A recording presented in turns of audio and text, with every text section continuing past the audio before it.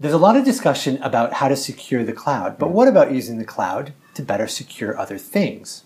Hi, I'm Matthew Schwartz, Executive Editor with Information Security Media Group. And to help me talk cloud and cloud security, I'm speaking with Tom Korn of VMware. Tom, thanks for joining me today. Thank you for having me. So let's talk about the cloud. We hear a lot about cloud security and the need to secure the cloud, but are there other ways that we should be thinking about the cloud? Yeah, I think it's a very interesting question because in almost any other endeavor, we look at the unique properties of the cloud, the ability to scale things, to move things, to bring things up quickly and take them down quickly, to pipe in services. And we say, all right, how do we take advantage of this? Maybe the one exception of that is security, where the conversation, as you pointed out, is almost entirely, well, how do we secure this? And I certainly don't want to diminish the need to figure out how do we secure the environments. But it's a real lost opportunity when what we're doing is extending the approaches that we take in other areas and treating the cloud, private or public, as simply another platform to secure. And there's a variety of unique properties. Some of them are, you're in a very unique position to understand the applications. The fabric of the cloud is a virtualization layer, some piece of software that's sitting in between the physical infrastructure and the applications running on top of it. So from that position, you have a very unique visibility into the application. First of all, how it was provisioned, what was placed there in the first place, what was the intent. You're also in a very interesting position to see what's running inside the guests and on the network, what's communicating between things. You're in an interesting position to understand the topology and what controls are being placed around it so that if you're at a given point in time, what security products and security controls are upstream from me. You have the ability to automate things. You have a fully automatable fabric. So your ability to leverage this fabric as a remediation option to snapshot machine, kill a machine, bring up a gold image, quarantine a machine, all those things are open opportunities. You have a unique opportunity to insert and orchestrate controls in a much more flexible manner. In other words, this isn't just about putting an appliance from whatever security vendor that's on a given link, but rather I need it to see anytime these things communicate irrespective of how they communicate. And lastly, doing security, and huge benefits in doing security in software. There's a downside too, which is that you're often sitting in the same trust domain as the attacker, which means if a machine is compromised, their ability to turn you off or manipulate you is very high. That's one of the reasons people like doing things in hardware and appliances on the wire. You're in a separate trust domain. But in the cloud, you actually have a layer of software that's underneath the guest, that's in the host, in the kernel, that actually is in a separate trust domain. So it allows us to actually benefit best of both worlds. You can do things in a separate, isolated domain from a security perspective and have integrity of what you're doing, and at the same time, be automatable and close to the guest. And these are things we can leverage to great effect to solve some of the fundamental issues we have in security. Is it convenient for us to just say that the cloud can also be used to secure things? Because businesses are going to be embracing the cloud anyway. Yeah, so first, I think it's important to consider private cloud and not just public cloud. When we say our businesses are just starting, actually businesses are actually pretty engaged at changing their data center infrastructure to be a cloud itself. Huge upsides for doing that. And there are tremendous upsides. And most of the things that people latched on early had to do with efficiency, the efficient use of resources. But now, especially with the advent of virtualizing not just the servers, but also the network, huge upsides in agility, being able to roll whole applications out quickly, disaster recovery. There's a lot of interesting, and security, of course. But I guess I would say this, if you take a step back, let's put aside virtualization, come back in the cloud for a moment. One of the most fundamental problems, I think, in security today is not a particular threat or it actually has to do with complexity and what I would almost call the misalignment problem. I think if you speak to people who've had incidents, and I've lived through one as well, I spent years at RSA, and we, of course, had a very big incident in 2011.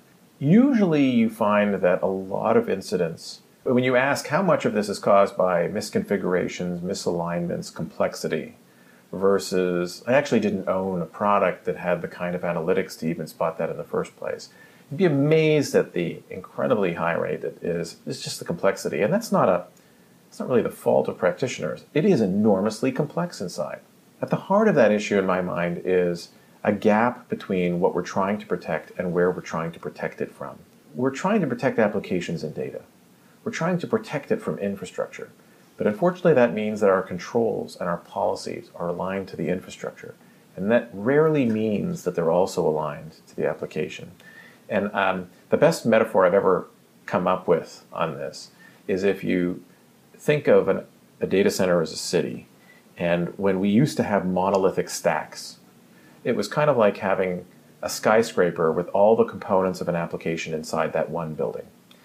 And when that happened, the properties of that front door as a control point, there were two very important properties of it. One was that no one in the city could touch any part of the application without passing through that place. So I had the integrity of knowing that I can always have a shot at inspecting something that's going to touch something in here.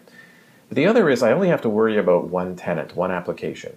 And that means that coming up with policies of who should get in or out, or being able to come up with analysis of what might look weird, is a much simpler problem. But consider the fact that applications don't look anything like that and haven't for some time. Today, an application is a distributed system. Even legacy systems, right? Web servers and app servers and storage servers connected together. Now, of course, containers, composed services. It's parts of floors of different buildings in different parts of the city. And any one building actually has components from many applications in it, okay? And we have hundreds of these. And they're all commingled on a common infrastructure. And that led to very flat network architectures. Okay?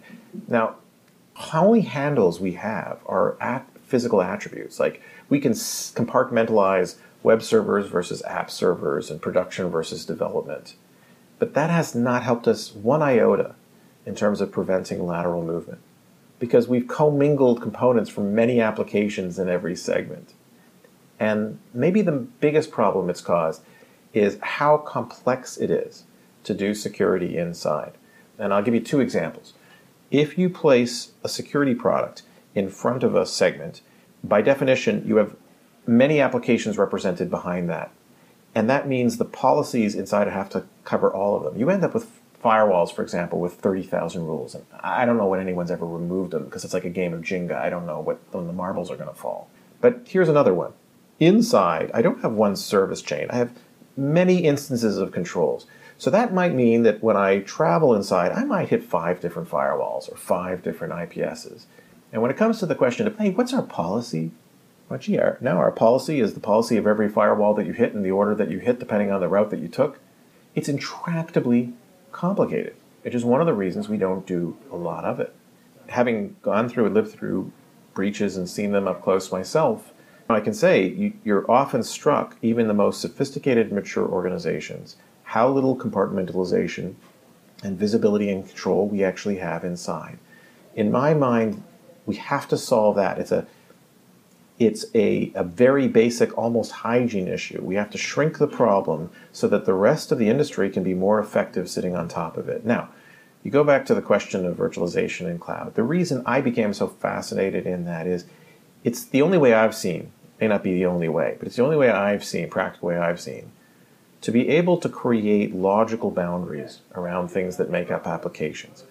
That, I think, affords us an opportunity to, as a security team, who rarely gets the chance to affect network architecture or whatever, usually that's done before you say secure it, to come in, create a logical organization, establish least privilege environments for critical applications, and align controls to those things. I think that will make a huge step forward. It will raise all boats. But it's all about shrinking the problem first, creating a level of cyber hygiene, bringing some sanity to this problem. I don't think there's another way to start getting ahead of the curve. Will that help us address the complexity problem? Will that help us create environments that are simpler and thus theoretically easier to secure and manage? 100%. I mean, if you think of you now have a critical application, something you're really worried about.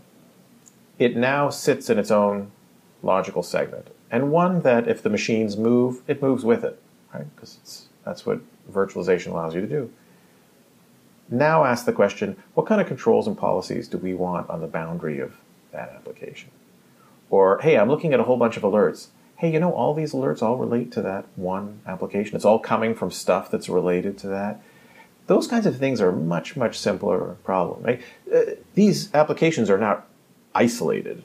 Things get in and out, but it means you have a skyscraper again. You now have a position to align controls. That gets rid of enormous complexity. Now, I do think when people first hear the concept, their first reaction is, yeah, but I don't even know my application. I don't even know what makes up the application. Well, there's a huge legacy infrastructure, isn't there, and a legacy base. You can't just rip and replace everything. Yeah. Although I think a lot of organizations would like to, and certainly some startup companies have the benefit of being able to launch with a lot of cloud-based applications and infrastructure. 100%. And in fact, I think the whole movement to DevOps and the whole movement to composed services actually is leading in this direction. Much more prescriptive, much more immutable services.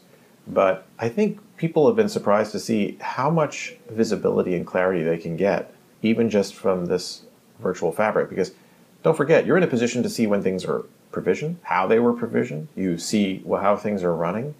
So, this may surprise you and your listeners, but the biggest chunk of adoption of network virtualization is for this exact use case.